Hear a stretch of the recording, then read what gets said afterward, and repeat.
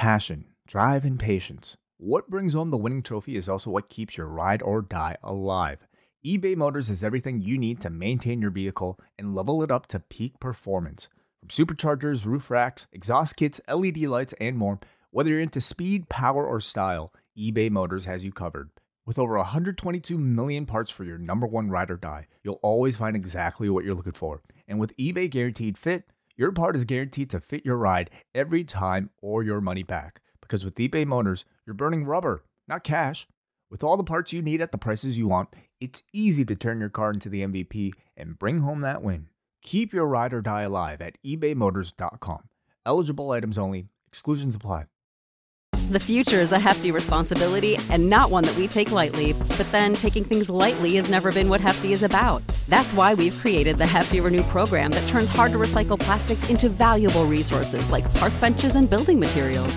To participate, simply fill up an orange Hefty Renew bag with accepted items, tie it up, and drop it in with your regular recycling. That's it. It's that easy. It's time to rethink recycling with Renew. Particular valued resources may vary by geography. More info available at heftyrenew.com. When it's time to begin, it's on the Rewind to Ride with John Pollock and Waiting. The A-Team that makes sense of these things we see in the ring every week on TV. It's Rewind to Ride for Monday night. Download it Tuesday morning from the Post Wrestling site. It's Rewind to Ride for Monday night on USA Now on the John and Wai Take the Mic. Hello, everybody, and welcome to Rewind to Raw. It's John Pollock here alongside Wai Ting.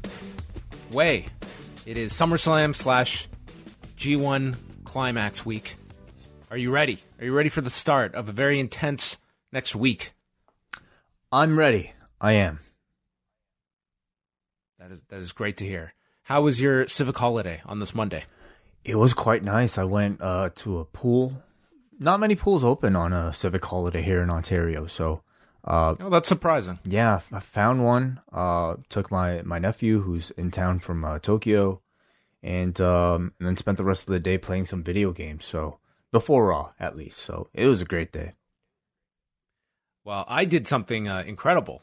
In the last 2 years, I have probably seen like less than 5 movies at the theater, and in the last 4 days, I saw 2 movies, Wai, including today.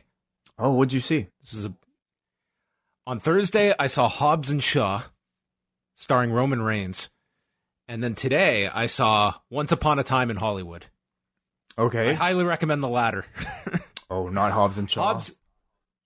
Hobbs and Shaw, if you... Listen, I enjoy all the Fast and Furious movies, but this was one that my friends seemed to enjoy it a lot more than I did. I found it's long. It's about 2 hours and 15 minutes, which is a little past my limit of Dwayne Johnson doing superhuman things. And, well, I won't go into the plot details, but I still had fun doing it. We went to a movie theater and we got the D-Box seats. Have you ever experienced these? I don't know. There's so many different options at the theater now. You can get like a 4D, you can get D-Box, you can get VIP. What is D-Box? So D-Box is... Did you ever go to Canada's Wonderland and go on the Days of Thunder ride? No. Okay. Well, they're these seats that are essentially there to kind of simulate the motion that is happening on the screen. So if there's a punch, you're going to hear like... You can set like the level of which your seat is going to get a jolt or something like that. And this all sounds kind of fun, but really like 5 minutes into this, it's like I have paid an extra $10 for the feeling of what it's like for someone to be kicking my seat from behind me. That's what it feels like. I had to turn this thing down. I was like, it's not enjoyable. It's not adding to it. It's just annoying. It's like some kid is kicking my seat, except they're not kicking it. I paid for the right to feel this. So I don't recommend the D-Box. It's like a rumble pack for your seat. And I don't think, my movie-going experience is just fine in a normal seat. So that's my recommendation. I'm the party pooper. But, yeah, Roman Reigns is in this movie. He has a non-speaking role. Has a few spots, and he plays one of Dwayne Johnson's brothers, where he has to go back to the Isle of Samoa and reconnect with his family that he left 25 years ago, because now he's got to have a big showdown alongside Jason Statham, the man who killed Han and is now a babyface in the series. So Yeah. that's essentially the premise. And was Roman good in a non-speaking role, at least? I don't. If you went into this and didn't know who this guy was, you'd have no idea. Like, I don't think he would leave any lasting impact on you watching this. I mean, it's a very minor role that you would have to know who this guy is to, I think, even remember him at the end of it. I mean, he does his one big roar like he does before the spear. That's probably the high point, and then it's just him as one of many brothers just in the background during. This is the final, I'd say, 20 minutes or so of the movie that he's involved. And can you tell me where you might rank it amongst the Fast movies? Middle, I would say. Okay. This is like a spin-off. This is Fast and Furious presents Hobbs and Shaw, and I mean it gets pretty out there. Of like if you watch the very first Fast and Furious film from 2001 to what it is now, I mean it's certainly gone off, but it's such a successful franchise that you really cannot complain too much. People love going to watch these movies, and they love The Rock doing crazy shit, and they pay tons of. They made $60 million this weekend, so it's a very, very successful franchise, and now they've got a spinoff. Okay. Well, I look forward to the spoiler review when I see you in person.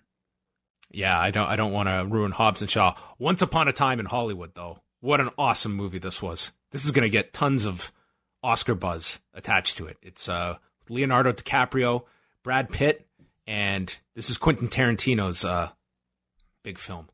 Yeah, this thing was great. I was planning to watch that at some point, so you highly recommend that, but not Hobbs and Shaw. Got it. Yes. So anyway, that is all I have to say on the movie going front. But anyway, you want to know something else? Of course. So on Saturday night, I'm watching Triple Mania, and I go walk upstairs, and you know how my basement is, where the kitchen is right above my downstairs area. So as I'm walking up the steps, I'm eye level with the floor above, and a mouse crawls across the floor. Oh my God. I was like, oh Christ. So I go, it runs under my dishwasher, and I'm going and I'm trying to like lure this thing out. I don't know what I'm going to do if this thing comes out. Like, there's no way my reflexes, I'm going to catch this thing, but I'm going to try. I don't have like a big fear of mice. I know it freaks out some people, but I don't know. I'm fine with mice. But it's just, they're so fast. I don't even know how to catch this thing. It doesn't come out. So now we have bought mouse traps, and my wife is like, just cannot even fathom the idea of dealing with a mouse. So if this thing gets caught in the mouse trap, I am on mouse discard duty. Best of luck with that. I mean, they can be a bit of a tricky situation. Let's hope it's. Have you ever had a mouse to deal with? Oh, absolutely. Yeah. Let's hope, like in your case, it's not just one, because they can tend to.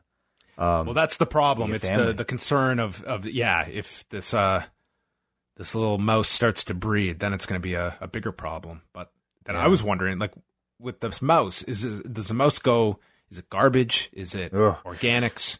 Recycling? It's honestly, I don't know if it's even something I would want to venture a guess about, because it's certainly not on a podcast, because I'm sure you'll anger somebody. I would call somebody within the government, like an animal services or something, or maybe just do your best with Google. Are mouse traps frowned upon by people? Is that kind of considered? I mean, not for me. Well, like to me, it's like, anyway. Okay, well, if the mouse gets caught, I got to do something with it. Should I bury it? Should I give it a proper send off? I don't understand what to do here. Yeah, I would say use your best judgment, John. All right. Well, let's get into our SummerSlam discussion from Mouse Talk. It's going to be a very busy week. I was going through all of our shows this week. It's a packed one, but lots of stuff to look forward to this week. A lot of live shows in Toronto. By my count, there are 19 wrestling events happening in the city of Toronto over the next week. That's quite a bit. Wow, this is Not quite a WrestleMania weekend, but I would say pretty close to it. It's not WrestleMania, but for Toronto, like I can remember a time when independent wrestling was pretty, like they were few and far between in this area when we had a lot less independent shows running. And now to see something like this, it's pretty surreal that you're going to have so much talent here. I don't know how all these shows are going to do. Yeah. We're probably going to see firsthand how some of these shows draw, and really interesting to see the fact that, you know, TakeOver, Raw, and SmackDown are not sold out yet. What is the appetite for non-WWE wrestling, where I think that a lot of the people that are going to be going to these shows, it is concentrated to those in and around Toronto. I don't know how many people are planning vacations from the U.S. to come here for SummerSlam weekend. I don't think SummerSlam has reached that destination travel excursion for a high volume of wrestling fans. That's the sense I'm kind of getting to, and I'm really curious to know how well some of these independent shows do, and how much of it is kind of people banking on the fact that this is sort of the biggest event to happen in Toronto in a long, long time. It's a market that I think, you know, many, at least people living here, consider to be underserved. And is this a response, you know, to that versus what the real demand might be for wrestling in the city, independent wrestling in the city? Yeah, you can look at the fact too, like how much of a hindrance is it to be crossing a border, going to another country, and also if you're a wrestling fan that would be willing to travel here in such close proximity to All Out, you're probably choosing one or the other if it's 3 weeks apart. And yeah, I think that is the destination weekend for most wrestling fans. Mm-hmm.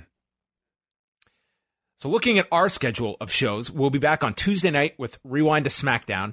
And then Wednesday, Wai and I have a free show coming out with the review of Day 15 of the G1 Climax. So if you want to get all caught up to speed on all the standings, it's an A-block show coming up Wednesday, setting you up for the final 4 G1s, which will be following them. We've also got the British Wrestling Experience with Martin Bushby, Benno, and Jamesy. They're going to be chatting. There were some big news items over the past week. The announcement that Jim Smallman is leaving Progress to solely focus on his duties with NXT UK. Defiant Wrestling shutting down. They're also going to be reviewing the latest OTT card, chatting about Pete Dunne, and lots more. So always a fun time with the British crew. On Thursday, we have another G1 show. This will be for members of the Post Wrestling Cafe. That'll be a B-block show taking place. And then we have Up Next with Braden and Davey. And then the Cafe Hangout, a supersized edition of the Cafe Hangout. We're going to have Mark Ramundi on from ESPN. He's going to be chatting about his live coverage of Triple Mania from this past weekend. Also, he has been following the G1 very closely. And then Wai and I will do a whole preview of SummerSlam weekend coming up. Yes. Packed. And if you don't watch that live, you will get that on Friday on the free feeds. And then we go into the weekend. We will have G1 shows coming out on Saturday and Sunday. Those are the first 2 nights of the Budokan Hall shows. So if you're a Cafe member, you'll be getting those shows. And then we have 2 editions of Cruel Summer. On Saturday, WH is joined by Davey Portman to review the final from 2011 with Tetsuya Naito versus Shinsuke Nakamura. And then Sunday, I don't know how you find the time, but Wai Ting is going to be on Cruel Summer chatting Kazuchika Okada versus Carl Anderson from 2012. You are just piling it on, Wai. You know, I try to clone myself on days like Sunday. We're in the midst of a live show as well as G1 review ourselves, and also SummerSlam that day. I will also find time to be on Cruel Summer. You literally will be part of 4 shows on Sunday if we include the live show, Wai, because Jeez. On top of that, we've got our G1 show. Saturday night, Braden and Davey will have a takeover post show. They're going to be attending the show live at the Scotiabank Arena and then doing a show. And then Sunday night, Wai and I are live with our SummerSlam post show. Double Ice Cap and Espresso patrons can tune in live and call in right after SummerSlam. We'll be on as soon as the main event concludes, and then that show will be free for everybody later that night. Yeah, the G1 post show, the B-Block final for Sunday, I think we're going to have up a little bit later after our SummerSlam show. There's just simply too much to fit into that particular day for us to watch the show and record it in the midst of it. So expect that one a little bit earlier, I would say Monday morning for most of you. But a lot of stuff to do. And then we'll be back the following Monday because the G1 finals are Monday of next week as well. So just so much stuff coming up over the next week. postwrestling.com, postwrestlingcafe.com is where you can follow all of it.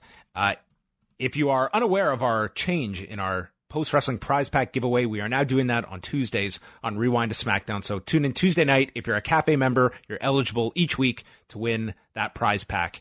And now we can head into the news. It's not too crazy of a news day of news, but I wanted to go back. Okay, go ahead. Before that news, John, I wanted to announce the biggest news story of all, I would say, and that's the official sellout of the Post Wrestling Live in Toronto show. And thank you, everybody who's purchased a ticket so far. I look forward to seeing all of you there. Thank you for making this already a very big success for us.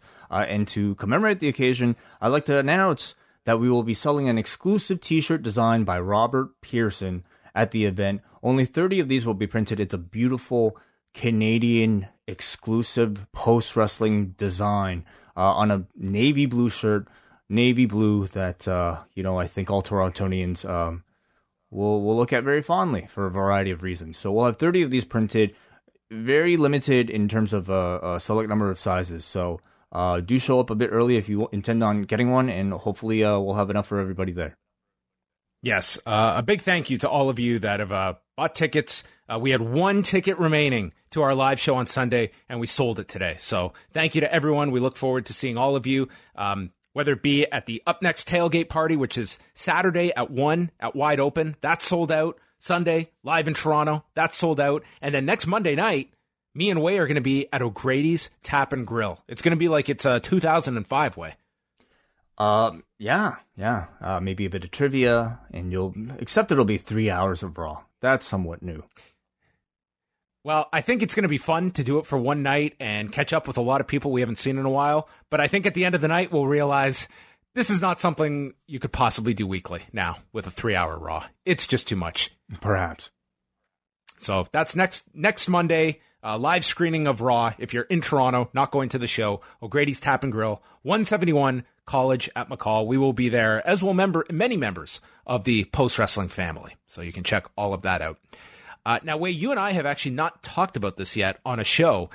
Friday's sellout of the Capital One Arena by AEW. The Bucks announced on Being the Elite that they had sold 10,000 tickets, and they figure that once the production is all figured out, that they could be putting about 2,000 more seats on sale. And Nick and Matt had stated that they were estimating around 5,000 to 6,000 they thought they would sell. And to put this into comparison, when SmackDown 1000 took place last year, it was in the same arena, and they sold 13,000 tickets. So that's what they had it configured for. This was just another enormous success for AEW. I was not shocked by the sellout, but it really is impressive given the fact that this is not attached to a weekend. It's a Wednesday, and selling that amount of tickets immediately again. Yeah, honestly, I think I certainly had my doubts heading into it, and the fact that this story is one that we seem to have been hearing many times over and over with this particular crew. They keep exceeding expectations, and it maybe indicates perhaps the great level of demand and interest there is for this show. I think estimates for the TV rating that's coming up, perhaps I feel like we will see a very similar story at the end of the day, like, at the next day, whenever those ratings come out too. I think this crew continues to exceed expectations, and I look forward to seeing whether or not the show could live up to those expectations. As they're booking, like their following week's television, do you think they should just ride this hot hand and continue booking arenas of this size, or do you think it's going to be market specific, and there's going to be some markets that they're going to be going to 6,000 or 7,000 seat venues? Or do you feel like you should be going to the biggest arenas possible, like major league level arenas, because this demand is unbelievable? I'm sure it varies depending on the market, depending on the city. I feel like at some point this streak might have to end, and is it worth basically, going until it ends by itself, or do you kind of carry on with like your max capacity sellouts, whether it be 5,000 or 6,000 until that starts to, I would kind of err more like on the cautious side, but then again, I probably wouldn't be in business, because these people have certainly not erred more on the cautious side of things, and they've been very successful. Yeah, it's going to be interesting to see the markets that they choose to go to. I mean, they have done extensive research with all the data that they have of where to go, and I think it's going to be interesting now how they roll out and make the next ones, because it's almost like the on-sale date has become such a big event for them. Just tickets going on sale. Obviously, you're not going to be able to sell out every single show, but I think that that should not be considered a failure either if they're only selling, say, 6,000 or 7,000 tickets. That's incredible. For anyone to paint, like, inevitably when that happens, I think is really missing the point here of their ability to draw in a live event capacity. And it seems like they will be revealing the next 2 locations tomorrow of their AEW and TNT shows. I'm going to predict they're going to go to Luxembourg. No, I have no idea where they're going. But any guesses? Where do you think they go? I imagine they would, pick somewhere within driving vicinity of Washington, something that makes sense. My guess is Chicago, Washington, maybe somewhere in the New York area. I could see them. I see a West Coast, maybe like somewhere in California, somewhere near. You think near they them? would go all the way from Washington and drive the entire crew all the way to California? Well, it's not like they're going to be keeping them there for a week after Washington. They got to go home, and then it's just a flight to wherever they're going. But I mean the TV crew, just the trucks and everything. They're not going to be going though from one Wednesday straight to the next city. I mean, it's like that's when you're touring nationally like that. I think you are going to see just popping all over the place. So yeah, I see that very possible. I think a California, maybe somewhere else, a Northeast spot they go. Yeah, so we will discuss that tomorrow. What else do we have here? Some news coming out today. This was from Mike Johnson at PW Insider, reporting that the next WWE card in Saudi Arabia will take place in Riyadh on October the 31st, which is a Thursday on Halloween way, with the name of Crown Jewel being retained. Halloween. Yeah, get ready for the jokes. I mean, yes. Kind of does really open itself up for that. But what I'm curious, though, Wei, is does that mean that they're going to be doing this show and then flying that crew home, the SmackDown crew, to go do Fox the next night? I mean, that is going to be an exhausted crew. I mean, did they not do something similar for the last set of Saudi Arabia shows? I mean, you had those were Fridays. It wasn't like you had TV the next day. This is going to be the very next day that you have to do TV. Right. So, yeah. I mean, that's just part of the gig, I guess. I would assume it's going to be a live SmackDown the next night. I don't see why not. What I thought was going to happen was the Saudi Arabia show would end up on the Friday, and they would do something, whether it be with all the women on SmackDown, but with this Thursday, I guess it's technically possible you could just get the whole crew back in time for SmackDown. But you would think that is kind of cutting it close to do a show on Thursday and then fly them all the way back, and it's pretty much right to doing TV. Like I imagine it's possible, but it seems like it's really cutting it close for TV day. We shall see. I imagine you would probably rely a lot more on the women for that particular edition of SmackDown. I really do like your idea, what you suggested of making that the Evolution show, that particular edition of SmackDown. But we shall see. As long as a few key talents, I think, make their way over from Saudi Arabia for that show, I think they will be okay.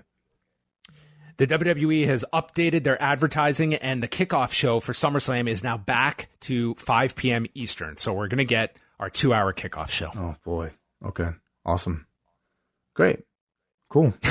I'm especially, I think, concerned for this one just because I know, like, Sunday's going to be such a long day for us between the G1 and our live show, having to make it back for 5 o'clock in time for a 7-hour or 6-hour show, and then doing our G1 review after that. It's just not something I'm really looking forward to. But if you loved kickoffs, congratulations. You get an extra hour. Yeah. When I saw that, I was like, I knew it was too good to be true. This 6 p.m. kickoff show. They just couldn't help themselves. So another hour added to SummerSlam this weekend. Can't say I'm too stunned by that. The Super J Cup has added several more names. So far announced is Dragon Lee, TJP, Sho Tanaka, Taiji Ishimori, Ryusuke Taguchi, and Karistako. And then on Sunday night, they added Bushi, Yo, and the Amazing Red, which had been hinted at when the J Cup was first announced, but this is the confirmation. And I think he's going to be one of the big stories of the Super J Cup. This seems to really have generated a lot of interest, seeing Amazing Red and this guy who, you know, many of these guys, I mean, Amazing Red is someone they hold in very, very high esteem. And obviously Amazing Red and Will Ospreay, they've kind of teased something that you would imagine that would be a matchup in the Super J Cup, even though Ospreay hasn't officially been announced yet. I think it's so wonderful that he gets, this type of stage as a final send-off. It's absolutely wonderful. And I think, people will be looking at his performances with a lot more interest, and I think a lot more sentimentality, knowing that it'll be kind of his last set of shows. I think the type of sentimentality you'll also see in Liger's performances, because this, could very well be his last tour of the U.S. as well. So I think the Super J Cup is going to have a lot of interest from two, I would say, near retirement performers. Yeah, it should be a great tournament. It's going to be spread over 3 days later this month, starting on Thursday, the 22nd, and then wraps up the 24th and 25th that weekend on the Saturday and Sunday. And the final thing, Wei, I know you didn't get to see all of Triple Mania, but did you see any highlights of the world's newest luchador, Hurricane Rana Velasquez? Beautiful. I certainly did. Yeah, those GIFs were really popping up.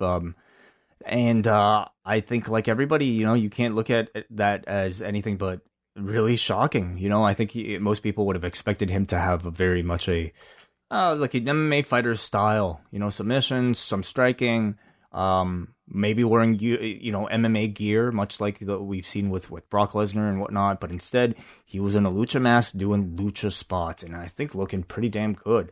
So I'm really interested to see what his approach was, and clearly it was more about doing traditional lucha rather than trying to play MMA fighter within a wrestling ring. And I'm way more excited about this type of MMA conversion to pro wrestling, especially for somebody as big as Cain Velasquez. I really look forward to seeing in a year's time, if he continues his training, what he's going to look like. Yeah, I thought that he felt like the biggest star on the show, that was, the main event to many people, with the exception of the mask versus hair match that the audience was really amped up for, with Blue Demon Jr. defeating Dr. Wagner Jr., who had his minimal hair shaved off, and then announcing the next day that when he said he was going to retire, he meant over the course of the next year, he'll be retiring. So don't get too... He'll retire his hair first, and then the rest of the body will follow. Exactly. But I've got to say, I watched it live on Saturday. I really enjoyed that show. It moved very quickly. There was so many different elements to the show, some good, some bad, but there was enough good on that show that I really enjoyed. The 5 hours to me did not drag at all. The main event was just a total bloodbath spectacle. I mean, this was as bloody a match as you were going to see, especially in 2019, ending way with a rock being broken over Dr. Wagner Jr.'s head and shattering. Hate it when that happens. Yes. And then you had Kenny Omega and the Young Bucks losing to Laredo Kid, Pentagon Jr., and Rey Fenix. And the English commentary as well. Vampiro was not on the commentary, as Rob Bihari informed us last week. It was Joe Dombrowski, who has done stuff for Ring of Honor and for High Spots. I thought he was very good on this broadcast. He was up to speed on the storylines, the characters, did a very professional job. I thought Joe Dombrowski added a lot, and he was doing the commentary with Matt Stryker, who was fine most of the way. By the end of the night, it was starting like Matt Stryker just started to go off on these tangents and started to just be Matt Stryker at times. But it was nothing that completely turned me off of the commentary. So I thought overall the English commentary was actually a positive on this show when in prior years it had been, I think, a detriment to the show. But if you happen to go back and watch it, I thought Triple Mania was a pretty fun show as well. And also, I was just looking at some of our own website numbers from this weekend, and there was a lot of interest in Triple Mania, way beyond what I thought. I mean, just looking at the amount of circulation my report got and the number of people that came to our site to read it, it was very interesting to see what a major lucha show generated in terms of audience engagement, because this was kind of a test on my part just to see this would be the show that I think casuals would be tuning in to see, and it seemed like they did in quite a high number. What would you say it was on par with as far as like other coverage on the site goes? It was way more than like UFC on the weekend. I would say like this was on par with, below a big WWE show, but maybe like a TakeOver or so. Like it seemed like It was maybe not quite TakeOver. I'd have to go and like contrast numbers, but it was like pretty impressive. Like when I looked at like how many people were checking this out, and just seeing the next day as well of the amount of people that were just circulating my report and stuff when I put it out there. So that was interesting. And I don't know if that was necessarily Cain Velasquez, if it was just, it's AAA's big show of the year, if you felt like Omega, the Bucks, and Cody had a part in all of that, or if it was just the whole mix in terms of it being a big show that people were checking out, and on a night when there wasn't a whole lot of other wrestling going on as well. So I think that helped them too. Very cool. All right, so you can go over to postwrestling.com, check out all of the latest news, and follow along throughout this week, leading into a very, very busy weekend. So let us go into Raw now, the go-home show for SummerSlam, taking place from Pittsburgh, Pennsylvania, at the PPG Paints Arena. And the show started off with everyone on stage for a 10-bell salute for the victims of the mass shootings in El Paso, Texas, and Dayton, Ohio over the weekend. Horrific tragedies. I mean, this was just so depressing this weekend. I mean, just the latest mass shootings, and it was a nice gesture here to acknowledge this off the top, and then they just did a fade to black and then into the show proper. Yeah, I think they treat these very classy, as they always tend to. The opening theme music got interrupted by Samoa Joe, who all of a sudden is standing on the announcer's desk, and he's yelling at Cole, Graves, and Renee for the false accusations that have been levied his way over the attack on Roman Reigns, because he was never seen at the scene last week on SmackDown, and yet he's being wrongly accused. So Michael Cole, in the middle of this heated argument, brings up a poll where 80% of the WWE universe didn't think it was an accident. And Joe says 80% of the WWE universe are idiots as they replay the angle. Could you imagine, Way, in a shouting match with somebody and you cite poll results? Or in the court of law, bringing up a WWE.com poll. Yeah. They love their engagement. Yes. So Joe brought up that backstage at SmackDown, there were more cameras than a dystopian state, and yet no sign of Samoa Joe on all of those camera angles. So based on just deduction here, I mean, this really points the finger at Bruce Pritchard, doesn't it? Or Kevin Dunn. Well, we physically saw Bruce Pritchard here. Oh, Did we see? I don't think we saw Kevin Dunn. I thought you were referring to the people who put the cameras there. Oh, you're right. Well, maybe it was an inside job. It could have been. WWE.com made Joe a suspect, and he is going to wait until Roman Reigns arrives, and then once he arrives, he will shut down the show until he receives an apology from Roman Reigns, who I guess Roman Reigns was just living up his $60 million box office weekend because he didn't feel the need to show up on Raw until the final hour. Convenient, I guess. He's a big star now because he doesn't need call times. Becky Lynch then comes out, and they make mention that the match with Natalya is now a submission match, but they never address Natalya's promo last week, where she was withdrawing the challenge, and it was just decided, well, it's a submission match now. Yeah, I have no idea what the point of the last week's segment was. I don't know if there was supposed to be a follow-up where Becky was supposed to answer the challenge. Maybe it was scrapped. I don't know, but it seemed rather inconsistent. It's like we skipped a step. Should have just laid out the challenge. I don't know. Yeah. Anyway, so it's a submission match, as probably everyone assumed when they brought it up last week. So our opening tag is Becky Lynch teaming with Charlotte Flair against Natalya and Trish Stratus in Trish's first match since last October, when she was on Evolution and Raw the next night. So, first of all, what did you think of the makeup of this match and doing this on the Raw leading into SummerSlam? I mean, upon initial reaction, I certainly was not a fan of, first of all, having Becky and Charlotte be paired here. I think at this point they should be lifelong rivals that probably shouldn't be put into a situation like this that carelessly. If they do it, at least give us some backstage segment to see them explain it, rather than just putting them out here cold. I also feel like Trish is somebody that maybe should be kept somewhat special. But I think seeing the way it played out, you can understand their thinking. I don't know if it necessarily came out better than I expected, though. Charlotte tagged in early and dropped Natalya with a big boot, and she's making gestures to Trish on the apron, who's reaching for the tag as Charlotte restricts Natalya from the corner. And then she reaches out to tag her partner Becky, but then just pulls away her hand. The crowd is chanting for Becky, and then there's this exaggerated reaction as Charlotte is kicked into the turnbuckle. And then Natalya's sharpshooter gets stopped, hits a discus lariat, but the tag gets cut off. Trish then jumps to the floor, avoiding a strike from Charlotte. Becky tags herself in, and then Charlotte nails her partner from behind and walks out on Becky. And this did get some heat, leaving Becky on her own.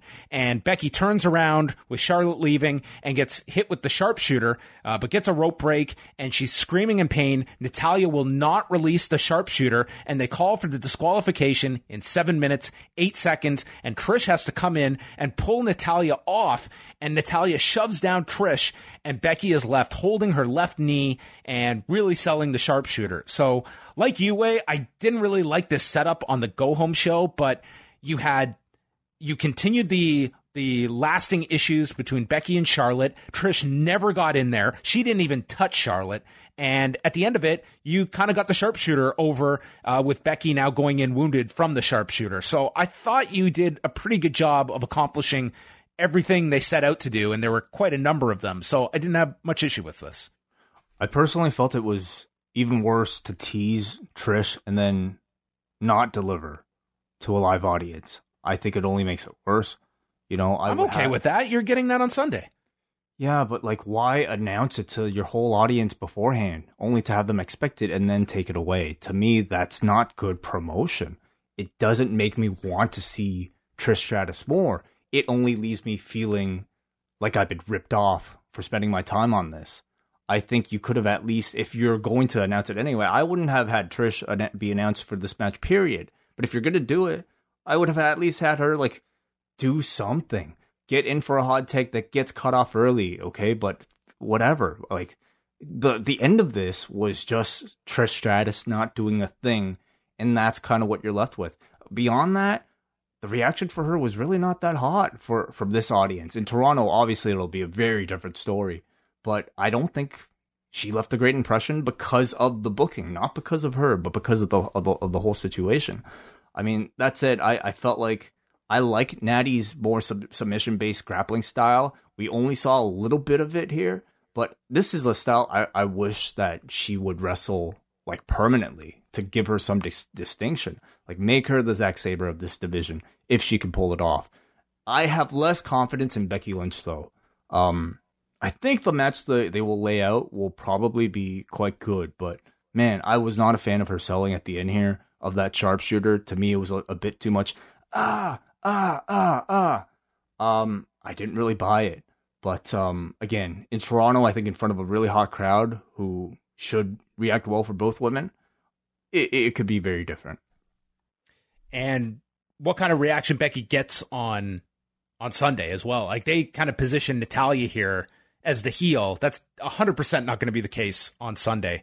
Yeah, so it'll be interesting to see which way the audience goes on Sunday. Yeah, I mean, I think the way they've been promoting it has been really interesting, too. They've been having Becky trying to claim that she will be the new face of Canada. Meanwhile, you have Natalya, obviously talking about the sharpshooter and wanting to represent Canada herself. So what is the intent? Are they hoping that the audience turns on Natalya, or are they trying to heel Becky in front of a Canadian audience? If that's the case, they will find themselves quite unsuccessful, I think. I think their best case scenario is it's a split crowd and it's just really heated, and there's people for Becky, there's people for Natalya, that hopefully elevates the match, but we'll see. I really didn't mind the non-use of Trish in this. I think for free television, I really have no issue with that and making people... Yeah. I like the fact they kept Trish and Charlotte apart. I didn't need to see them interact. But you're only saying that because they teased it and then they didn't do it. But my argument is that they shouldn't have teased it at all, because you gave this crowd expectations and then you basically gave them blue balls. Well, that's the point of building something up, is making people want something, and you've got to pay to see it. I mean, then you can put, The Rock versus Hulk Hogan, announce The Rock versus Hulk Hogan and take that away. All right. Well, you had 3 hours to anticipate this. That's still anticipation. Okay. Well, I look at television as very different than if this was on pay-per-view and they didn't deliver the match for you. I just think it's cheap.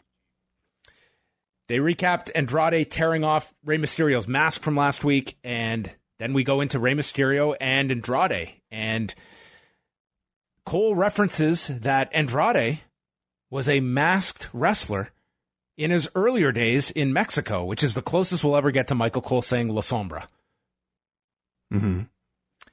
Andrade runs into a drop toe hold and then hits a tilt-a-whirl backbreaker. He gets set up for the 619, but stops it with a shoulder tackle. And then Rey comes back with this counter into an arm drag that sends Andrade to the floor. And then Rey goes for his slide across the apron, but instead of a splash, he goes over the back of Andrade into a sunset flip, driving Andrade into the barricade, which looked super cool to set up the commercial. Yeah, very cool. Then we saw a twisting Rana off the top by Rey, tilt-a-whirl head scissors. He hits a code red. These two were just really gelling well. Crowds chanting 619, and then Rey does this springboard moonsault, land off the ropes onto the shoulders of Andrade, and then turns that into a crucifix bomb for a 2 count. Rey gets caught, hit with a power bomb, the running knees, and kicks out at 2. Eventually, Rey hits the 619, but as he goes for the top rope splash, lands on the knees. Hammerlock DDT gets countered with a small package, and then Andrade hits another power bomb, and he goes for the mask. And as Rey is draped on the rope, the referee is dealing with Andrade as Zelina Vega snaps his neck on the rope, and then Andrade hits the Hammerlock DDT, pinning Rey Mysterio, and kind of leaving it loose, open-ended if they may add this to the SummerSlam card, but there was no announcement of this. But I thought a really good match between these two.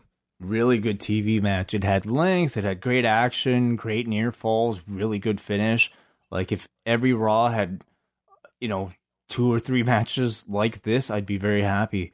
These two kind of always seem to be destined to have matches on anywhere but pay-per-view. You might get them on a kickoff, you might get them on TV, and they'll kill it every single time, but seems like they're just unwilling to really commit to a real substantial pay-per-view program with these two. And, it's... At this point, it's whatever. If I get them on TV, I get them on TV. I don't think it's hot enough for a match at SummerSlam on an already very crowded card. They've had some, great TV matches at this point. Maybe save it for the next pay-per-view. I'd be fine with that. I would to throw this on where I feel it would. Could you imagine adding a mask match on 5 days' notice? Yeah. For SummerSlam? I just don't like that, because that should be a much bigger deal, and it feels weird to do another singles match without something involved after you've teased the mask here. So, and what would I almost hope this isn't just put up his hair? I don't know. Yeah, maybe. I think his hair looks so cool though. Maybe Rey can vow to retire and then announce that he's going to retire over the next year or two. Maybe it's like Andrade's hair versus Rey's mohawk that's attached to his mask. Oh, okay. Yeah. What about you go deep? It's Rey's mask versus Zelina's hair. Damn. Wow. Yeah. I would watch that. Absolutely. Like a Memphis angle where the woman gets her head shaved. Wow. Anyway, this was a great match. I think this was the best match on the show. So if you missed this was some great stuff between these two. Mike and Maria are in the waiting area for Maria's OBGYN appointment. Yeah. Didn't she say last week her OBGYN appointment was going to be on Thursday? I thought so too. I really thought so too. That was my first thought here because they replayed this right before, and I'm pretty sure they replayed her saying it was going to be on Thursday, but now this was earlier in the day on Monday. Well, maybe her appointment got canceled. Maybe she had to reschedule. That must be it. Yeah. But wouldn't you, if it got rescheduled, wouldn't she say, "Hey, I'm a professional wrestler. I have to be at Raw in Pittsburgh"? They were like, "Oh, we can do your appointment backstage. We've got a backdrop. We can do it there." They just so happen to have an OBGYN with purple curtains for walls. And in case you weren't aware where exactly you were, in big capital letters, it spells out OBGYN.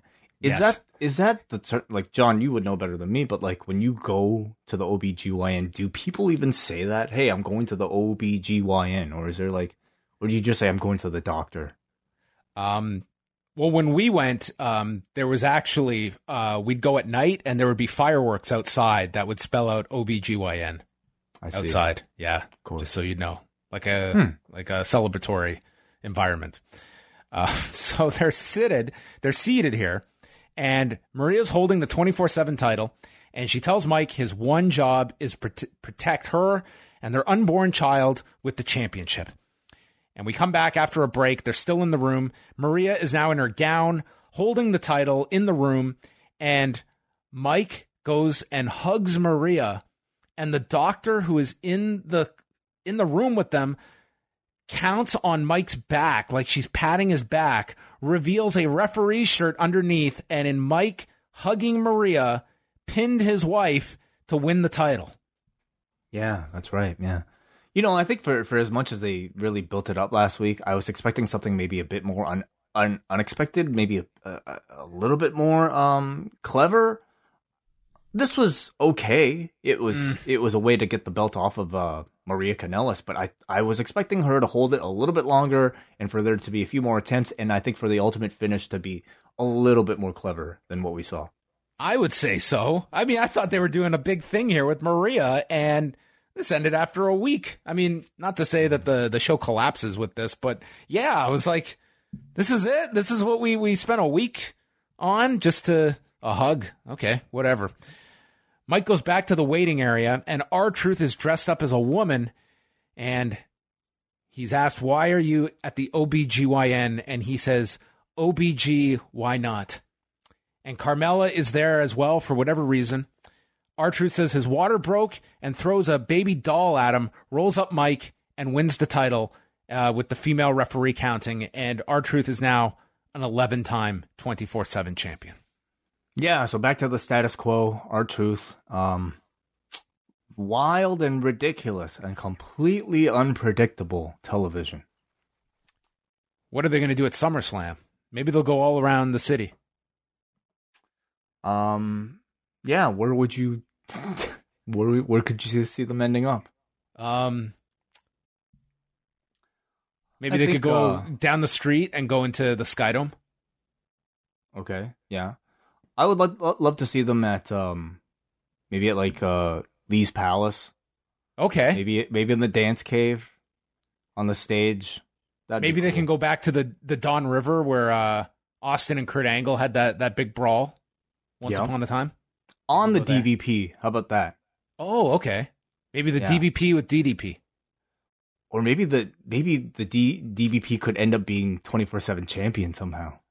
Okay, would there be anything cooler for you and I than if they did a title change at a Tim Hortons? Fuck, that would be the dream. With some coffee involved. Maybe the Mike Kanellis can be buying a brand new blueberry donut. Where's the closest Tim Hortons? It must be in Union Station. There's a Starbucks attached to the Union Station where that's the closest coffee place, right next to where the entrance is for Scotiabank Arena. Book it. Starbucks is less Canadian, though. No. It's not Canadian at all, really. So you got to do, it's Tim Hortons, or just, you're not even trying. So Charlie congratulated R-Truth and then welcomed in Becky Lynch. She limps in, saying that Natalya can bring all 9,000 members of the Hart family, but she's already let down Canada. And she unlike Natalya, she gave the WWE no choice but to get behind her, and she's not walking around playing nice like Natalya does so she won't get fired. She was out changing the business while Natalya was on a reality show changing her bikini. And Becky is the thing that Natalya's career needed, and this Sunday, Becky is going to give Canada what they need in a hero. I really like the promo from Becky. This is the type of fire I want, I wish we had more of this type of Becky Lynch over the past several months since Mania. Kind of tough when the opposition was someone from 1943. Yeah. Who is now the Invisible Woman. Maybe she went back to the 40s. Perhaps. Sarah Shriver then gets Natalya's reaction. She's going to tap out Becky, and even if Natalya's arm is broken, she will not tap. She's going to be Henzo Gracie. To Becky Sakuraba. Wow. Yeah. And she's going to end Becky's career with the sharpshooter. We shall see. Brock Lesnar and Paul Heyman come out, and Heyman asks if Rollins, wasn't this guy supposed to be the Beast Slayer and the Conqueror of the Conqueror and the one to burn down Suplex City? And they aired a whole package recapping Brock's massacre on Seth last week.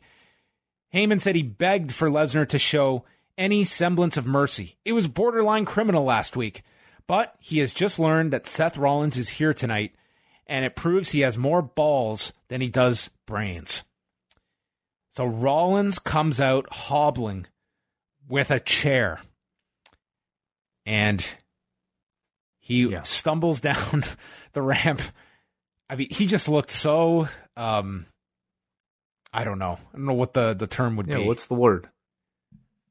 Ridiculous? I thought you were going to say, like, emo or something, but... oh, yeah, dude, the skinny jeans look was a little... Like, anyway. When he first came from the back, like, this guy did not look like your top babyface. Yeah, I mean, certainly by the end of this segment, I would say that his kind of appearance as top babyface was even more hurt. I think it's certainly, debatable whether or not he should have been on this show in the first place. I didn't necessarily hate that he came out in street clothes. I did like the detail that he was wearing bandages underneath the t-shirt, and that it had that. Yeah, I don't want to get nitpicky. Like the look really, I didn't even really care about the look. There was much more to discuss in this segment than his skinny jeans. But you've got skinny jeans, don't you, John? I do have a pair. Yes, I do. There you go. So there you go. If bandages underneath the t-shirt, always. You never know. So he comes down and he gets into the ring and he immediately gets kicked in the ribs. And there you can see they're all taped. Lesnar beats the hell out of him with the chair, drives him into the corner repeatedly. Rollins tries to shoot in and gets kneed right in the ribs. He gets hit with an F5. He gets hit with another F5. Lesnar's hoisting up the title. The segment ends. They come back, and Rollins is just dead in this ring. And he gets on the microphone. He asks, "Is it worth it? Is it worth it? When you love something so much, you do anything to protect it, even if you keep getting beaten down to a pulp." Well, for me, the answer is yes. This is all he is. It's all he's ever wanted, and it's all I've got. They should have cut the Becky in the back. And he vows to beat Brock Lesnar. I guarantee it. And he refuses to get on the stretcher, walks out on his own, and I will let you have the floor. But I will say, number one, this did not top last week's beatdown. So to me, it diminished last week's beatdown. It, to me, was just too much at this point, where everything you accomplished last week, you could not go any higher than that. So this, to me, was only lessening the impact of last week. I was fine with Rollins doing a promo.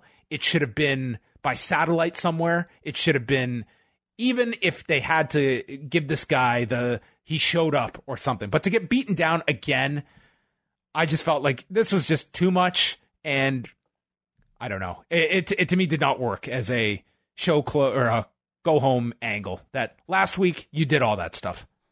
Well, first, John, let me commend you on your excellent recap, as always. But I'm sure due to perhaps certain limitations, all the what chants that filled this random soliloquy from Seth Rollins. And let's talk about how weird that is. You get the shit beaten out of you. How awkward is it to like ask for the microphone at that point so that you can reveal your innermost, deepest, darkest personal self confidence issues out for the entire public? That was really strange. I think a promo like this should have taken place in the back as Charlie is tending to Seth, or like going to talk to Seth to try to reach him for a comment. He should not be volunteering to grab a microphone as he's like gotten the shit beat out of him to talk about this. And of course, this crowd wanted this entire super serious thing from Seth. First off, like, it's an indicator, I think, of how poorly he's been booked over the past several months. How badly he's come across in a lot of those backstage promos and skits where he's just super corny, just not cool anymore. And certainly getting beaten up 2 weeks in a row in this type of fashion doesn't really help either. When he came out here, I thought this was, okay, he's coming back to get revenge so that we're hot going into the match. Instead, it was just like Seth getting beaten up again. Like you said, John, did not really add to the heat. It only, I think... It made the crowd feel like they didn't have sympathy for this guy. Like he was this valiant underdog. It's like, dude, you're all beaten to shit and you come out like you look like an idiot. Like, we're not going to back this guy who's a loser. Like, that's how he was presented here. It's like, I'm not going to have faith in someone that's just walking into their own beating. And that's what this was. Like, there was no... And not only get beaten up, but, like, then grabs the microphone afterwards and, like, talks about, maybe I should quit. I don't really know what the thinking was. Certainly not for, like, a top-level babyface. I mean, is Seth Rollins even this type of character? I just personally don't see it. So, I thought this segment was a failure. Yeah, I think it diminished last week's attack. Like he had taped ribs after all that last week. You know what I mean? Yeah. The guy was bleeding from the mouth. He took multiple F5s onto stretchers. It was like he was nearly killed and not a mark on him. It was just, I mean, he was selling, obviously, but it just, to me, it kind of made you forget last week's beatdown. And I thought this was just kind of sad. For the main event, I think that this was a real swing and a miss. I thought so too. Backstage, Charlie is with Kurt Angle, and he says it feels great to be in my hometown. And then we hear a chant of USA as the Street Profits walk in. And man, the new assignment of death is being the guy that's got to stand there next to the Street Profits, because you can't help but look like a geek. And that was Kurt Angle's role here, to just stare at these guys as they did their whole shtick. They promoted their tag title defense at TakeOver, never mentioned who they're facing, said they're crossing their T's and dotting their three I's, and then they pull out a cooler and said that they want to have a celebration here with Kurt. And I'm like, are you really going to make drinking jokes with Kurt Angle? But they revealed it was milk that he was going to have. Kurt's just looking so goddamn awkward here. Kurt, even though he can clearly see the milk, says that he promised his wife he wouldn't do anything crazy tonight. It's like we're all staring at a carton of fucking milk.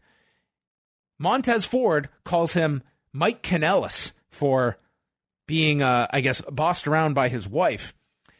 They say, Kurt, you've been our hero since you won the gold medal. Do you want to guess how old Montez Ford and Angelo Dawkins were on that day that Kurt Angle won the Olympic gold medal in 1996? Yeah, I'm scared to make that guess. 4? They were 6. Oh, wow. Okay. Do you remember one thing from when you were 6? Let me think about this. I was 6. Who was your hero in 1990? Fuck. MC Hammer. Okay. I'd love to watch you doing a segment with MC Hammer as you offer him some milk. Yeah. So Kurt reluctantly agrees to have one drink of milk. And then Drew McIntyre walks in and said, I was genuinely worried my sides were going to split. And he tells Kurt to call his match with Cedric Alexander tonight right down the middle. and reminds Kurt he humiliated him when he tapped Kurt out with his own ankle lock, and that if Kurt steps out of line tonight, he's going to crack his skull open. Yeah. So a lot of death being threatened and implied here on this show. Well, that's wrestling, isn't it? I guess. Oh, whatever. Cute. The Viking Raiders took on Jay Alexander and Eric Abraham, who local fans would know better as Idris Abraham of Halal Beefcake, who's going to be on the Smash Wrestling shows this week. Or as Graves called him, the guy from Coheed and Cambria. I thought he looked familiar. Sure. Yes. Abraham got hit with a suplex and a rolling elbow. Ivar hit a splash. Viking experience. They pinned Alexander in a minute 20. Yeah, still continuing to, put these guys basically. To me, this just feels like they're warming up in the bullpen. I would assume after SummerSlam is when they hopefully get their first program. Yeah, I think so. I think it's time for them to move to the next level after SummerSlam. But it's like, at least they're on TV each week. It's like, it could be worse. They could be AOP. So, are they still injured or something? No, they're there. Yeah, they're there back, every week. Right? Yeah. Yeah. Oh, yeah. They've been back since June. So, they acknowledge the passing of Harley Race here. They showed the tweets, and then they aired the video that they put up on the website over the weekend, focusing on his feud with Flair, coming to the WWF, managing in WCW, the Hall of Fame, and then I thought the coolest part was the standing ovation that he got after and a big chant of Harley from the crowd in Pittsburgh. So it was nice that they did play the video for Harley on this show. Yeah, certainly. Really nice video, I thought. And really nice ovation after. That was followed by Kurt Angle coming out, and he is the referee for the next match. And, you talked about Trish not getting an overwhelming reaction. I didn't think Kurt got much of one for Pittsburgh. You don't think so? Not even when he was in the back? I don't know. It didn't jump out at me. Okay. I wasn't. Maybe I'm underestimating what happened. But he comes out, and then Cedric is making his entrance, and he gets jumped by Drew. He's beaten down on the floor, but he stops an inverted Alabama slam and kicks Drew into the post, and then a tornado DDT off the barricade. When the lights flicker and go out, and you know exactly what's happening now, it's, and I quote, "The Fiend, the Fiend, the Fiend," with the mandible claw applied to Kurt Angle. The lights go out, and Bray's maniacal laugh ends the segment. So, welcome home, Kurt. Well, I mean, I think that I was fine with this. Yeah, this is the totally role fine. of a retired legend. I think somebody there to put over the upcoming talent. Much like the Foley spot, I thought this was just as good. The mandible claw is a move that any legend can take. You're sticking your fingers down somebody's throat. I don't think you need to be necessarily going through a bunch of medical testing just to do that. But it's devastating. I thought it was a nice surprise because I didn't expect it in the body of this match. So I thought this was well done. But does it mean that we're getting Cedric versus Drew again?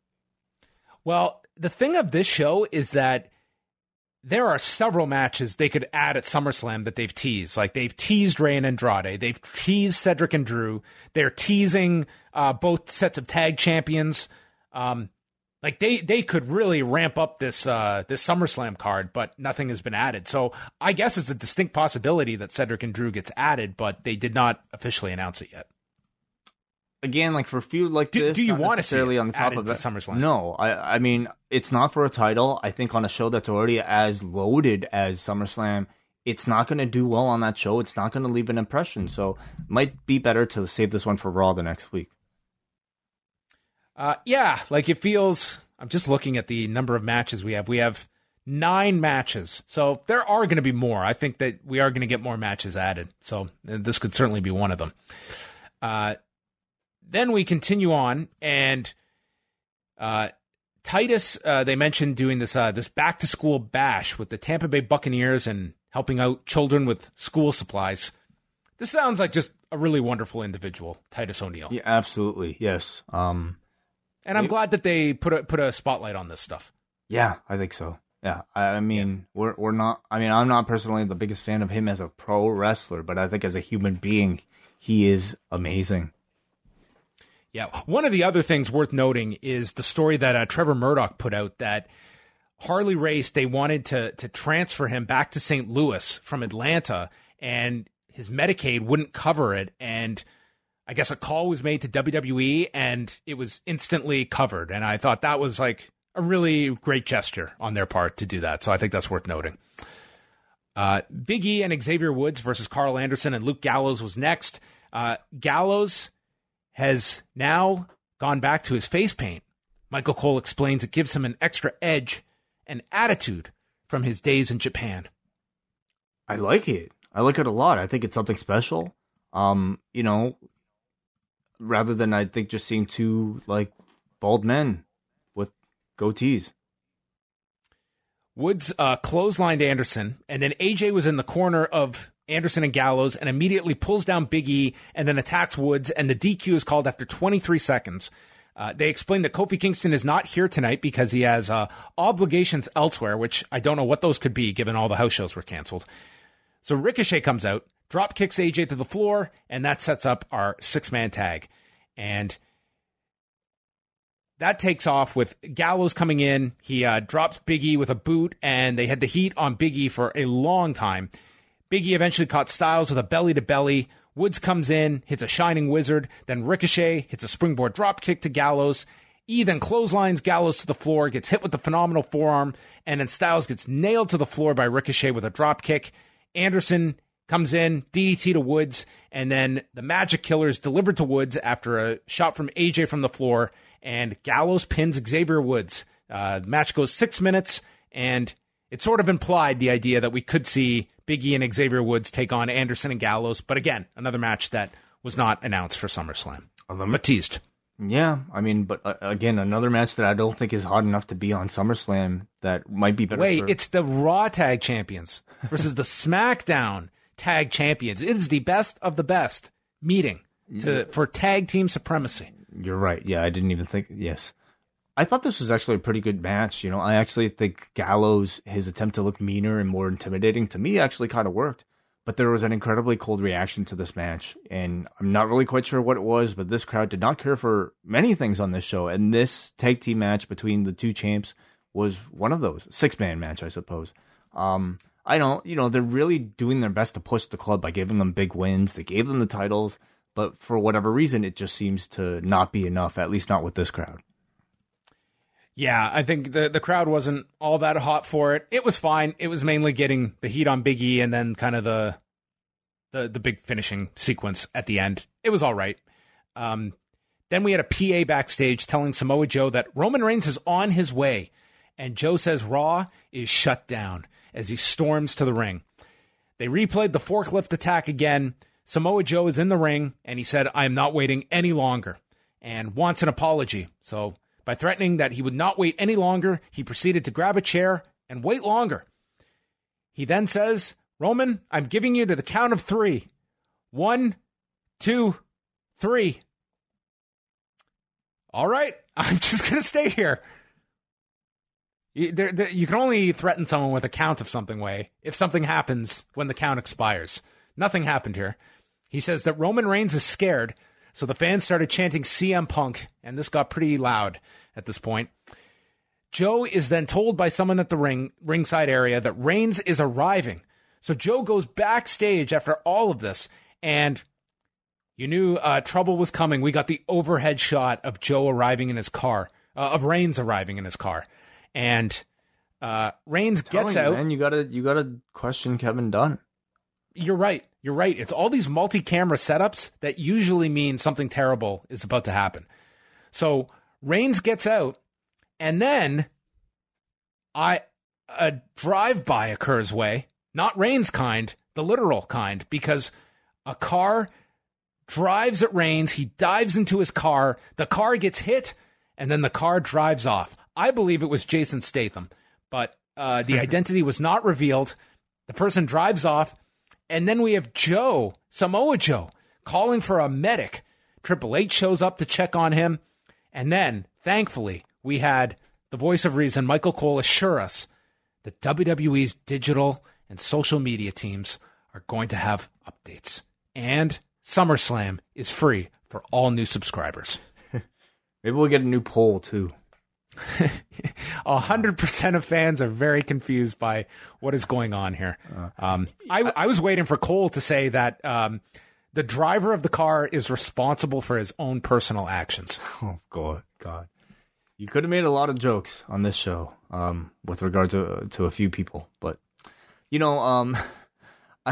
I appreciate the fact that they didn't go too crazy with the camera angles. I mean, we only had 2 of them this time, rather than 6, to capture this very spontaneous accident. I love the fact that they had Samoa Joe actually stop to see if Reigns was okay. It reveals that Joe is somebody who is a warrior who hates his enemy, but in the end, he's a decent human being who does not wish for even his enemies to be killed. Despite, Joe's just home invasions. Home invasions is where he draws the line. That's more of a scare tactic, I like to think. But okay, he's a deep complex human being, I think.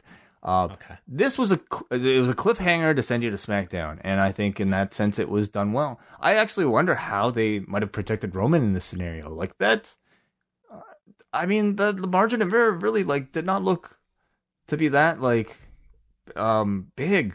Or is it small? I don't even. I watched it. I'm not a stunt expert, but it looked what they did was that when the car was coming at Roman, it was going very slow for him to do his dive, and then you do the overhead shot, which is where you see the car smash right into it, which would have been the safe shot where the car's just driving into the empty car. Oh, gotcha. Okay. Well, look at you, John. You are an expert, I would say. I'm still trying to figure out the Survivor Series 2000. Remember with the Hunter getting lifted up in the car 50 feet and then dropped, yelling, "Holy shit!" Well, you have multiple cameras for that too, so I guess you need these multi-cameras. Yeah. The best part of that Hunter stunt when he fell in the car and then came back 3 weeks later without a scratch was that the movie in theaters at the time was Unbreakable with Samuel L. Jackson, and I always thought that was hilarious. Why? Because that's the whole point of Unbreakable, is that all this shit can happen and the guy's fine. He doesn't sell anything. And Hunter comes back from this near-death experience, and he didn't even have a scratch on him when he came back 3 weeks later. Well, so these wrestlers are tough, or what I'm saying. They can come back from just about anything. So Reigns is all shook up. Do you feel this will culminate in a match at SummerSlam? Or do you think that they'll hold off the match till afterwards and maybe they do an angle at SummerSlam? I think I absolutely believe that they will do a match at SummerSlam. It feels so... I'm with you. I think they do the match, but it feels so rushed to reveal this on Tuesday. Well, because Roman doesn't have a match at SummerSlam. I mean, do you need Roman Reigns to have a match on SummerSlam? No. I'm not sure, but I feel like somebody who's on the video game cover, supposed to be one of, if not the biggest star of the company, will probably have a match at SummerSlam. If not, I would argue the reveal of the driver at SummerSlam would be more impactful than just doing the match on 5 days' notice. Okay, so would you do a segment? Would you? I'd do something that culminates in the reveal, and something more clever than DDP taking the mask off and he's the stalker. I just listen. You want to have Roman Reigns in a match on one of your big shows, but I don't know if I'm crazy about doing the reveal on SmackDown and the match 5 days later, which is going to be just match number 1 and probably have a disputed finish anyway. So do you really want to get off on that foot? I don't know. I'm sure we'll be talking about the match being announced, but I think people would be just as interested in seeing Roman on the show and get the answer to the cliffhanger, and that drives people, as opposed to just doing this match that doesn't really have much hype after the reveal tomorrow. Perhaps, yeah, perhaps. I wonder how many people already know. Probably most, but for those in that sense, would that be a letdown to only, wait till SummerSlam to reveal it? You know what's interesting is that if you are not someone that is following this stuff super closely and would be aware that the program's designed for Daniel Bryan, they have left off some key people for SummerSlam that you could, in theory, suppose that maybe it's Braun Strowman, maybe it's Bobby Lashley, maybe it's, they've kind of eliminated Joe now from the list, but there are some notable names that are not on the card Sunday. Yeah. I feel like it's really hard to kind of play that whodunit, like without, I think, more TV time. I mean, I'm thinking back to like the Aleister Black angle and how really like successful they are with something like that. Yet with this, I just feel like the cat's already kind of out of the bag, and there's really not that same level of suspense. What if it's Rikishi? Well, wouldn't that be a twist? How would that work, seeing that they're both related? Well, we know this guy has a penchant for being a driver for hire. Yeah. And you know what? He was worried about... He did it for The Rock, obviously. Exactly. He's worried about Roman getting on his... showing him up in this movie. Yes. Okay. Done. And then Rikishi is working for somebody else. That could be the reveal. The Iconics versus the Kabuki Warriors versus Alexa Bliss and Nikki Cross versus Sonya Deville and Mandy Rose for the WWE Women's Tag Titles in a fatal 4-way elimination match. That's like 2 lines of text here in front of me. Like, by your estimation, like from what you could maybe presume, do you think this was supposed to be on the pay-per-view? I think it was certainly probably one of those matches that was on the bubble, and I think they realized that this wasn't going to fit on the pay-per-view, so they put it here. And to be honest, like, given this elimination style, like, there's no way they could have done this elimination match on Sunday. I think you would have had to condense it, and it would have been 6 or 7 minutes, and would have been just a mess, and probably just one fall. So, I mean, you can choose, like, what was the better presentation? Yeah. I think for the performers, I mean, obviously, I think if you're a wrestler, you're going to be disappointed that you're not on SummerSlam in front of that crowd. But I think as far as the quality of match goes, I would much prefer to have my match take place on Raw over the course of several segments. They plugged Straight Up Steve Austin premiering on the USA Network next Monday following Raw, which is the perfect slot for Austin to have that series. And Renee brings up that this is the 3rd time the Iconics have defended their titles. The 3rd time since WrestleMania when they won. No way. It's got to be more than that. That's what she said. I feel like they defended it. Didn't they at least defend twice against Jobbers and then maybe once against the Kabuki Warriors with the count out? That's 3 times, Sway. There has to be more than that, though. I don't think it is. I don't think they've defended them once on pay-per-view. You're right. The 2 Jobbers, and then they defended them like a month or so ago on TV, I remember. Wow. Okay. Yeah. It could very well be 3 times. That's crazy. So anyway, the Iconics start, and they're just double teaming everybody and doing all this tandem offense, driving Asuka into Billie Kay's knee. And then they do their pose, and Rose jumps them from behind and hits a discus forearm. Kay hits a discus forearm. Rose then comes back with a flying knee and pins Billie Kay in 2 minutes and 28 seconds. And this is such a staple of Paul Heyman booking, where he would book these elimination matches and have the champion eliminated first, because then you have the guarantee of a new champion. He's done this many times in the past, and I would imagine that was like a Heyman note for this match. That's what it seemed like. Yeah, perhaps. And certainly it works really well going into commercial break because it guarantees a new champion as you return from commercial. So I thought used very effectively here. Asuka and Sane then worked over Deville. They're doing these double team kicks, sit out drop kick. This must have been very freeing for both women to just have any kind of television time and to do an actual match. Bliss and Sane started doing her pirate salute, and then Bliss did it back to each other, and I just kept thinking of Yuji Nagata here. The crowd starts chanting for Asuka as Rose hit a flying knee, and then Mandy tries for her angel's wings to Asuka, and it just seemed like they were just on a different page, because Asuka gets put down, then lifted up, and then blocked the hold, and then put the Asuka lock on, and Rose tapped out. Just seemed like there was a miscommunication there. So we're down to Asuka and Sane against Nikki Cross and Alexa Bliss. We had more CM Punk chants here. I will say, like, this in the middle, I thought that this did drag at times. Like, this was a 3-segment match, all told. They had the advantage on Asuka in their corner. Asuka then hit a German suplex onto Cross, tagged Sane. She got the hot tag, was in with Bliss, and Sane looked really good here. Bliss gets nailed in the corner. Asuka comes out with a code breaker onto Cross, and then the Asuka lock gets applied to Bliss, but Bliss rolls over on top of her, gets a 2 count.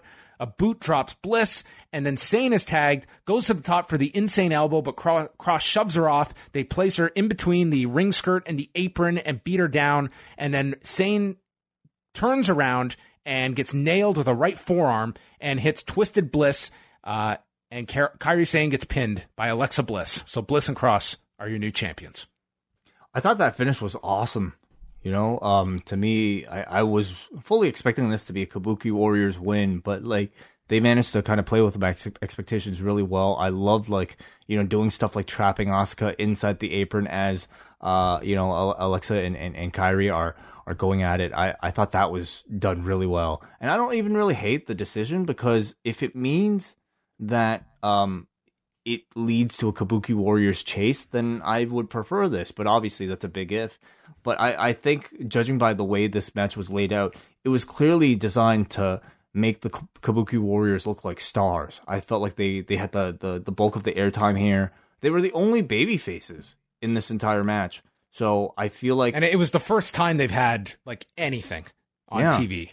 I think the success of these belts hinges on them being able to tell a bigger chase story with the Kabuki Warriors. So if they're going to delay that championship win, ultimately against Alexa Bliss and Nikki Cross, who are two characters, I would say, with more TV time in the division, I think it's a good decision to not give them the belts yet. The crowd certainly did not react much to this match until the end, and I don't really fault the crowd, even though it was a long match. Well, I thought the match was actually great, especially compared to like what we've seen with like the women's tag team division period as of late. But I don't blame the crowd, because you're right, it's a long match, but it's also an indictment on how neglected this division and this belt has been. Nobody takes it seriously because it's only the women's tag team belts, which have been meaningless since WrestleMania. I hope this is a turnaround. It can't be lower. Like, these titles have meant nothing since WrestleMania. So at least this is something on, and it's putting it on two pushed characters in Bliss and Cross. So I feel they're at least going to get television time and should be paired with the Kabuki Warriors. I think that's a good chase for them as well. I thought the match was fine, but I did feel like you were asking a lot of people going through segments here with this match, but the ending was good and executed well. Yeah, I think it remains to be seen, what kind of, if it is a Kabuki Warriors feud, because I can't necessarily see it being too many other teams. Like, what is that kind of chemistry like now, several months later, between Paige and the Kabuki Warriors? Because I think last I saw anything of them on web or TV, it was still like quite awkward. Have they improved on that? Have they kind of figured maybe an act out together? If they get an actual program coming out of this, I'm curious to see how they do. I think the problem is, I think Paige is a very good talker. They just don't let her talk. She's just there. She does, your WWE.com bits, and she'll speak on their behalf, but it's very rare. Like, these women are barely on TV, and Paige is just sort of, I feel bad. I thought she was doing really well in the GM role, and this move to a manager, in theory, that's a high speaking role, and she's largely muted each week. She's just in the corner. Doesn't really serve a function. Well, let's hope that changes. They plugged the 2K20 video game and ran the trailer for this. Did you watch the trailer, Way?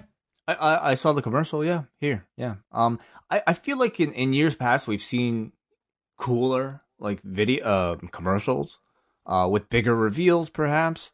But this was, the reveal of Becky Lynch and Roman Reigns being on the cover, but this was very much a commercial centered around Becky Lynch. So you got cameos from Hulk Hogan, Steve Austin. Am I missing anybody? Everyone was in this ad. It was Braun was there. Velveteen Dream was featured. Velveteen Dream was in there as well in the big commercial. I'll tell you this: there's one of the big selling features of this video game is doing like the women's revolution mode or whatever, and it's all built around Charlotte, Bayley, Becky, and Sasha Banks. And I find that really interesting. Sasha is like a big part of this, like the major like gameplay. So you play like, I guess, all the most important matches of the women's quote unquote revolution, right? Yeah, that's like the big story, including NXT through the history. Yes. Okay, cool. That's what it sounds like. So, it's just interesting that like Sasha is obviously like a big part of this game, and she's nowhere to be found on television. Miz TV is our final segment of the night with Miz coming out and bringing Shawn Michaels out to make sure Dolph Ziggler signs the contract. Can you imagine Miz calling up this guy in Florida, telling him to pack, come to the airport, get onto an airplane, go check into a hotel, get a rental, come down to the arena. Call time is all talent has to be here by 2:00. And then I want you to be in the ring so that you can see this man sign his name. Just watch. Make sure he does it. Okay, Miz, I will do that. Could you imagine this as a real scenario, Way?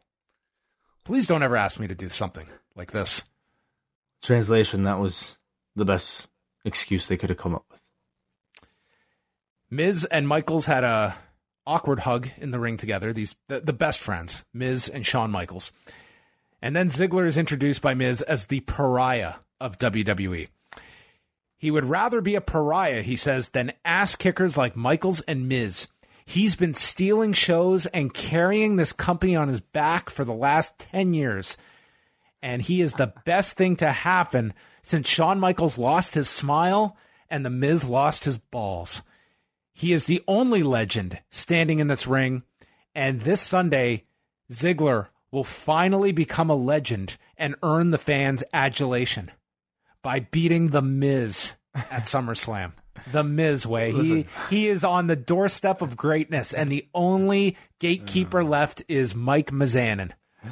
I mean, I kind of like that his character is now like he's completely out of his mind. Like he's delusional. That's the character. Oh, absolutely. I think the whole Dolph persona has been, how big can I talk the stupidest, shittiest scenario that I've been put in? How big can I make myself sound despite me basically losing every single match of the past 3-4 years? And I thought he was great at it. I thought he was excellent here. He's almost like he's becoming a parody of himself, where we used to cut the serious promos about this. But if you can take it as like, oh, this guy knows he's full of shit, I think there's a more redeeming quality to this guy. So Miz says that the reason Dolph doesn't get the adulation is not because of the fans, it's because of you. And Miz says, this is after Ziggler signs the contract. He says, Ziggler, I can't wait to get my hands on you next week on Raw. And tells Ziggler, you didn't read the fine print. I may have many future SummerSlam moments, but the guy you're facing may not have too many left. And immediately, I think Cody Rhodes got very excited. He was like, oh my God, what if I'm wrestling Goldberg at All Out? What? He didn't read the contract last week on Road 2. Oh, okay. So he looks at Michaels, and they tease here. I actually didn't like this. To their credit, the crowd did not buy it for a second.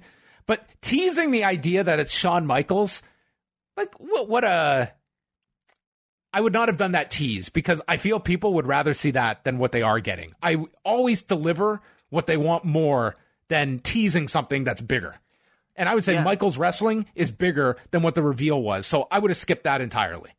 Well, I guess thank goodness for this audience that obviously no one popped. No one had the, oh my God, it's Shawn moment. They knew it was not him. Everybody reads the internet. Everybody already, well, I wouldn't say everybody, but a good vocal majority of this crowd was already chanting Goldberg by this point. So they thankfully didn't buy into the Shawn tease.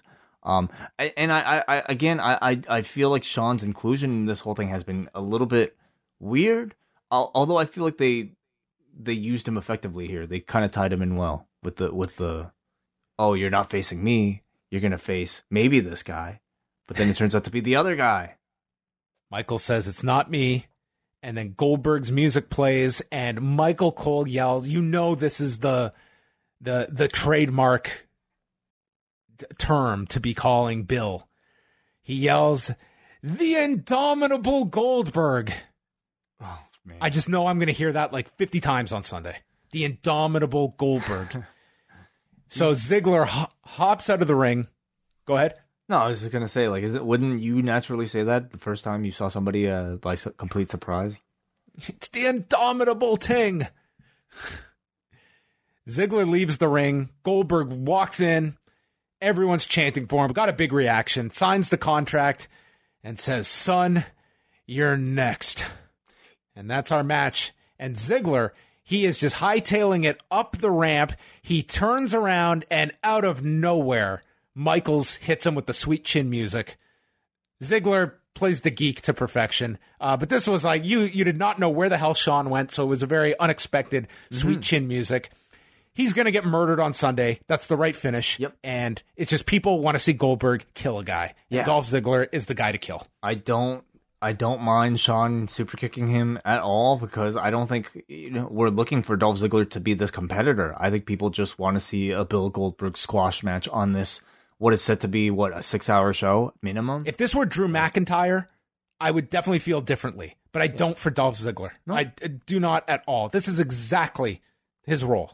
Yeah, he's a guy who could talk big and needs to be shut up. And I think the promise of somebody like Bill Goldberg doing like a very stiff looking jackhammer spear, all that stuff is I think a great draw. This crowd reacted really big for Goldberg. We might kind of be talking about, oh, maybe this crowd wants Shawn more. There's no mistaking who looks like the bigger superstar when you pair those people side by side in 2019. Goldberg still looks like Goldberg. And I think that music, that entrance still elicits a fantastic reaction. Yeah. I think, honestly, this angle, this closing segment, it helped that people knew it was Goldberg. Because I think if they legitimately didn't know, I think there would have been more of a reaction for Shawn. And I think that would have been, I don't think it would have been disappointing when Goldberg's music played, but it was like, you're teasing something really big, but I think everyone knew where this was going. So that wasn't an issue at all. So I thought a good ending to this. Bill, I thought, got the biggest reaction on the show, and that's what you want. The whole show built to this reveal, and it's something special for SummerSlam, seeing Goldberg come back and probably have a 90-second match with Dolph Ziggler that'll be better than the Undertaker match, and Bill can have a positive note, hopefully, after Sunday. Let's hope, yeah. I mean, do you anticipate him sticking around after that? Sorry, do I expect it to go well on Sunday? No, do you anticipate Bill to stick around after SummerSlam? I think so. I don't think this is going to be one and done. I think so, and too. Yeah, like I would 100%. I wouldn't want to waste him in these next 6-7 weeks before Fox. I'd have him beat Ziggler, and then I'd build up to something for him. Maybe not even that first week on Fox, because that first week is going to be plugged so big and people are going to be tuning in. But what are we going to have week 2 or week 3? And I think that he could be very valuable on SmackDown in the fall. So yeah, I don't see this being the last of Goldberg. If he can, if he destroys Ziggler, then he should be used again. Yeah, absolutely. Yeah, overall, I really like the closing angle on this show. I liked the women's tag team match. I liked the what was the other, Ray versus Andrade. I thought was really good as well. Maybe a mixed bag with some of the other programs heading into SummerSlam. Was not a fan of what they did with Rollins on this show. How about the Roman stuff? Did you like it? Did it? I did, actually. I thought it sent you to SmackDown with still a good level of anticipation. I feel like these kind of whodunits have done well for them in terms of a TV rating. So hopefully there's a promise of a reveal tomorrow. If not, we'll see where they take it. But I feel like we're going to get a reveal tomorrow. Maybe they'll reveal it on the kickoff. That extra hour. Oh, God. We'll find out. Yeah. Yeah, I thought this was a mixed bag of a show. This was not a show that had a ton of... We had 5 matches spread out over these 3 hours, which is fine when you've got a lot of compelling non-wrestling stuff. I didn't think all of it was that compelling, but I think that they're long matches too, though. Some of them. We got the women's was long. I guess the 6-man went 6 minutes, and the opening tag went 7. Andrade and Ray got time. Yeah, you're right. That one did get time. And Ray and Andrade, I thought, was definitely the best match on the show. I like the closing angle with Bill, and I really didn't mind the stuff with the women's tag at the beginning. So, yeah, I thought a mixed bag show for SummerSlam, but a good ending to it. That I would say, if someone was on the fence about watching the show, maybe Goldberg. Some people maybe are turned off and don't want to see Bill Goldberg, but I thought it ended it with something different for SummerSlam than just your rank and file pay-per-view, which is what you want these shows to be. I wonder if it's really a hook for somebody who wasn't going to watch SummerSlam to say all of a sudden, oh, Dolph Ziggler versus Goldberg, I got to tune in now. I don't know if it's that, but I think it's certainly a great bonus for somebody who was planning on watching the show anyway. it's kind of silly. Like we still kind of look it back at like, oh, if it sold people on the pay-per-view, it's like if someone's on the fence, the decision they have to make is, you know what? I am going to sign up for free and then cancel it on Monday. I am going to get this free show on Sunday. I'm going to go through the trouble of making a fake email account so that I can sign up for this for 1 month. Like, that's what it is. It's like when you do this kind of, promotions for a pay-per-view, it's like it's not really getting money out of people. It's just artificially enhancing the subscriber number. And then there's an easy out. And if you want to come back and get more free shows, you can do that too. It's very easy to get the show and the network for free. Well, it is a lot of work, but at some point, I think you just say, at least I would say, it's easier to just pay $10 than to go through all that hassle. And I think they're banking on people to feel that way. At least a percentage of people to feel that way. All right, we head on over to the forum, and on a scale of 1 to 10, where are you going on this show, eh? I'm going about a 6.5. So maybe round it up for the sake of being generous. 7. Damn. Way with his finger on the pulse of the forum of the universe. A 6.48 is what the forum gave tonight's episode of Raw. And we start off with, of course, Paul from New Jersey. I think I'm just embarrassed for Seth Rollins. Yeah, the Seth Rollins stuff was very bad on this show, I thought. Yeah. Especially for the level of match he has, which is presumably the main event on Sunday, you would think. Yeah. He says the bait and Trish spot was pretty lame. That's pretty funny. Trish had to cross a border for that. On the bright side, Becky sounded like a killer, and Samoa Joe is one of the best in the company. He also cared for Roman after he got cracked by a car. What a guy. The time has come. The end of the Iconics title reign. They actually look good in the ring. Mandy and Asuka had a terrible exchange. Good for Cross and Bliss. They should be fun champions. 6.5. Paul is absolutely right. Like, I think for the 30 seconds that the Iconics were actually in the ring wrestling like serious wrestlers, they looked great. And I wish we saw more of that during the entire run.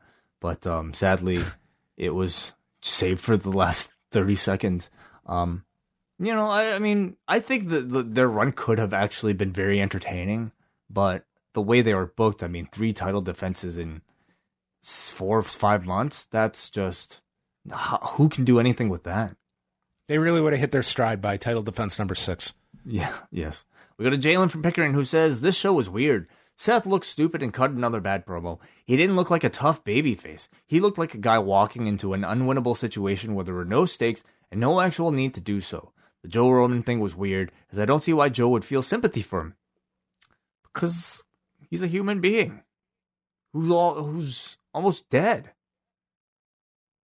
He almost killed a man. I kind of like that with Joe. It's like, here's this badass that, like, when you do it right, when the heel finally shows like an ounce of decency, it's very easy then for the audience to get behind a guy like that. Absolutely. Because they've hated him, but now it's, okay, this guy has shown me something that I can latch onto. I really didn't mind that at all. In fact, if anything, it kind of teased like a little mini alliance between Joe and Reigns. That'd be cool. Yeah, I think Joe has been ripe for a babyface turn for a long, long time. And maybe this was their beginning of it. But I certainly wouldn't have him all of a sudden being best friends with Roman. He needs to be that, like, asshole guy that you really want to have on your team.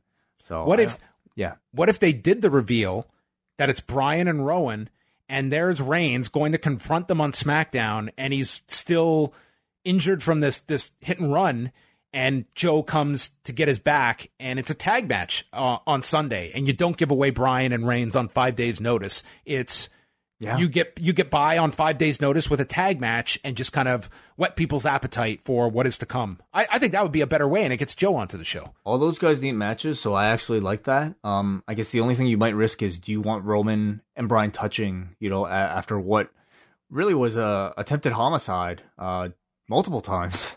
Do you want them touching that much before the actual match? I guess it's kind of inevitable, but I like the idea. Sure. Jalen goes on to say, and I don't know why the guy in the blockbuster movie is in the middle of a mystery angle and not on SummerSlam yet. And seeing Asuka actually shine at moments is a sad reminder of how badly they botched the best wrestler NXT ever built up. Well, that Asuka, unfortunately, it's they did not capitalize on the woman that could headline takeovers. AJ, This was a fun show, and SummerSlam is shaping up to be a pretty solid card. I would have actually enjoyed the OBGYN segment if it weren't for the ridiculously cheap set. It was stupid but fun, and in a 3-hour show, there's plenty of room for that. The Reigns angle was unexpected and had me excited for a return from break for the first time in a long time. Should have ended the show with that, to be honest. Do you guys... I disagree. I like the ending to tonight's Raw. I think you ended at like your high point with Goldberg. Do you guys think the ending to that Reigns segment signaled the face turn for Samoa Joe? Well, it certainly teased it. 7 out of 10 is what AJ gives this show. I don't really know how much further you can go with Samoa Joe at this point as a heel because he's lost to everybody as a heel. And typically, I think that would maybe signify that he's ready to join the other side. So I would say yes. We get a test from Oklahoma City. You know what their team name will be, though? Samoa Joe's. Yeah, you've kind of used that one before, so I was just piggybacking off of you. Test from Oklahoma City. I actually like this episode of Raw well enough. I get not showing Trish wrestle, but honestly, I think the booking is so weird. Trish will definitely get good cheers in Toronto, but Natty probably won't. If they wanted Becky to be positioned as a heel, it would have made more sense to keep Charlotte out until post SummerSlam and have Becky versus Trish. I could imagine them maybe saving that for maybe later, maybe. I really enjoyed the women's tag match, and I'm happy it was the main event. I think Bliss and Cross have great chemistry and may be able to actually bring the tag titles out of their weird off-TV phase. The Goldberg-Ziggler thing was odd, but I saw it coming after listening to the podcast last week, and John saying how weird it was they kept mentioning Goldberg. Almost seems to me that HBK couldn't get medical clearance, so they had to pivot and use Goldberg. Hard for me to believe they go with Michaels or go with Goldberg over Michaels given the choice for the Ziggler matchup. That's not the case with Michaels. I mean, this was what they were planning with Goldberg. Jay from Colorado. Roman is made of glass. He barely gets hit by the scaffolding last week, and he's down. The car this week barely hits him, and he's down. Maybe Roman should be a referee. Are you kidding me? Come on. Like, that... He didn't just get up. Well, okay, he did just get up from the accident. But I wouldn't say the car barely hit him.